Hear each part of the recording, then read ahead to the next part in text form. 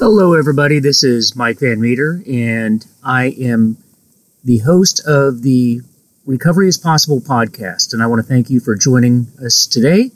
And today, I would like to get into the topic of comparing in rather than comparing out. So what do we mean by comparing in rather than comparing out? So the term is often used in AA meetings, and that is that when people come to meetings and they make statements like, I'm only here to listen. I'm not one of you guys. I'm just here to listen and kind of educate myself on what this whole thing is all about. And you ask the person, well, what do you mean by that? Why are you here? Do you think that you have a problem with your alcohol use? And they say, well, I think I need to get it under control, but I'm not as bad as you folks, or I'm not as bad as those people over there. That's what you call comparing out. Meaning, I'm not like you. You people are clearly alcoholic and you don't have any control, but I have some semblance of control and I can fix it if I want to. Well, let's just kind of unpack that here for a second, because you will if you go to enough meetings, you will hear things like this. I often tell people that if you were a normal social drinker, you would not have been at the meeting in the first place. I mean, just think about that for a second. How many of you out there, and I'm sure there's a lot that are listening to this podcast right now, how many of you out there have had people say to you, you need to do something about your drinking.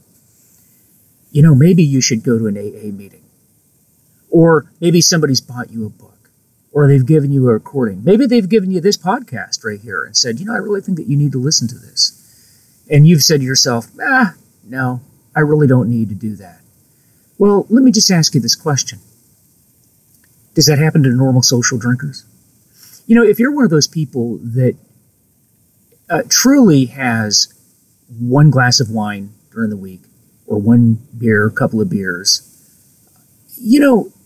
how often do you have someone come up to you and say, I think you really need to look at your problem, and I think that you need to do something about it. Maybe you should go to an AA meeting. Does that happen to you?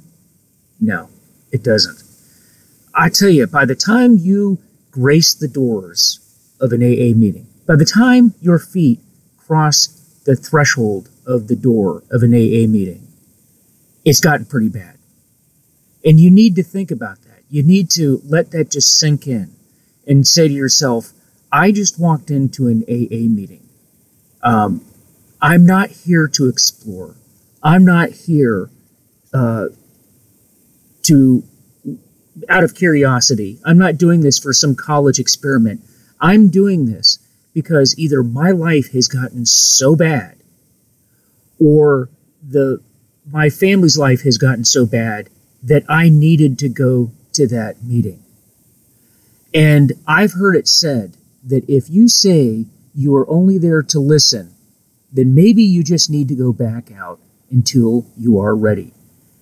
Go back out into the research and development arm of AA and continue to work on your research and development for the project.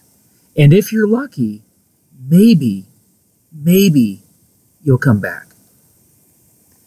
So when you go to a meeting, and it's not by accident, because we all know that by the time you get to that meeting, a lot of people have been coaxing you along the way. Maybe in your own mind.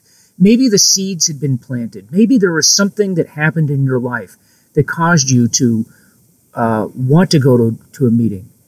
Maybe you've been forced by a court. Maybe you've been forced by someone in your life, an employer, a school, whatever the case may be. It's a problem at that point. I've never seen somebody attend an AA meeting where it was an accident. And then you go in and you just say, but I'm not like them. I'm not like that. Look at that person over there. They've been arrested 6 times. They've had 8 DUIs. I've seen that before. I'm not like them. That guy over there he's divorced, or he's been divorced multiple times. I'm not like him. I have a job, don't you know? I have 2 cars. I have kids. I'm a respectable person. I'm not like you folks. Well, what do you mean you're not like those folks? You have more in common with those people than you do with anyone else in society, if you think about it. You have the common problem of the disease of addiction, and that's what you have with those folks. There are no accidents, and you're not there just to listen. Now, you can listen, and I want meetings to be welcoming. They should be welcoming, and come in and if you want to listen, go ahead and do it. But I'm telling you, if you've gotten to the point where you show up at a meeting, it's not because you're there just to explore. You're there because you need to be there. And the fact that you don't think that you need to be there does not mean that you don't need to be there. It just means that you haven't gotten to the realization that you're in the right place. Remember, addiction is a disease of the brain. And the unique quality of addiction is this, and it's the only disease where this happens, is it's the disease that tells you that you don't have it. And later, God willing, you get into recovery, it continues to tell you that you don't have it. In fact, it gets a little worse when you get into deep recovery, because what happens is your brain starts to tell you, hey, you know what? You haven't had a drink in 8 years. You haven't had a drink in 10 years. You can do it. Maybe you weren't alcoholic in the first place. Maybe you've made too much of all of this. Maybe it wasn't that big of a deal. Wouldn't one drink or two drinks, wouldn't it matter?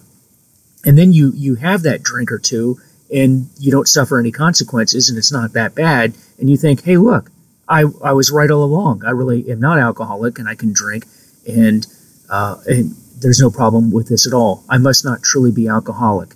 Folks, we hear that all the time. All the time we hear people say that. The problem is it's progressive. It's a progressive disease. It gets worse over a period of time. It never gets any better. And before you know it, the person's back to where they were, and then even beyond where they were. And addiction, because it's progressive over a period of time, it ends up being worse. And the problems that the person had when they first came into AA ends up being much worse the second time around. And again, that's if we see them. Oftentimes we don't see people. Sometimes we hear about their death down the road. But when you go to a meeting, you have to remember that it's important to not compare out from people, because you are just like them. Bill Wilson in the Big Book of Alcoholics Anonymous actually gives us the illustration of an ocean liner that goes down. And, prior to the ship going down, you have people sitting at the captain's table, the well-to-do, the rich, the famous, all the way down to the people that are in steerage. And those are the people that have no money. Maybe they've stowed away. Maybe they're just poor. Who knows? But they certainly aren't sitting at the captain's table. But when everybody goes into the water, everybody is at the same status. And everybody is in it together. And addiction is an equal opportunity destroyer.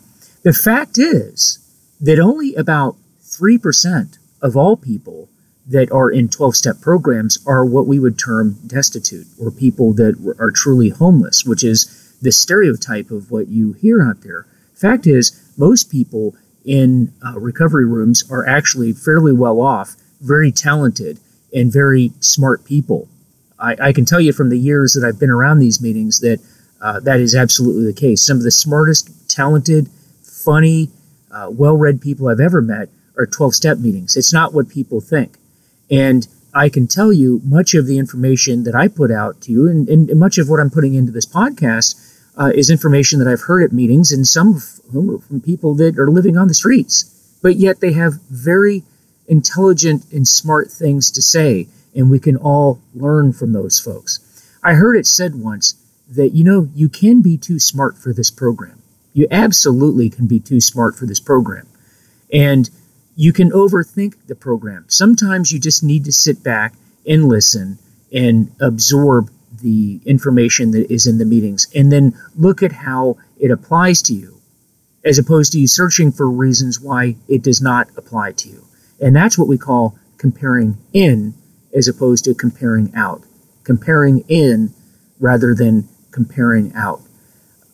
I'm telling you, if you've ended up at a meeting, I want you to deeply think about this. You weren't headed to the 7-Eleven, you weren't headed to the Walmart, and took a wrong turn and accidentally ended up in an AA meeting.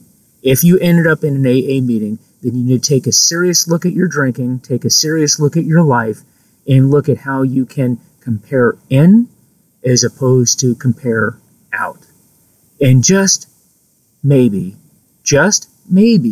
if you stick around long enough, you will learn something, and that something that you learn will ultimately save your life. And I will tell you that life only gets better with every day that you are in recovery. And that means that everybody in your world, your family, your husband, your wife, your significant other, your children, your employer, your friends, everything gets better in your world. So think about that today. I want you to compare in and not compare out when you go to meetings. And just learn, listen, and learn.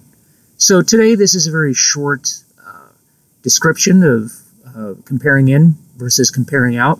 But I think that it is important for people to understand that when they go to meetings, and be aware of it when you go to meetings. Be aware and ask yourself, am I inappropriately and wrongly comparing out from the people that are in the meetings? Look at what you have in common, not what you have differently. And I think that that's true just for society. That's not just recovery meetings. I think that we all could use a dose of that.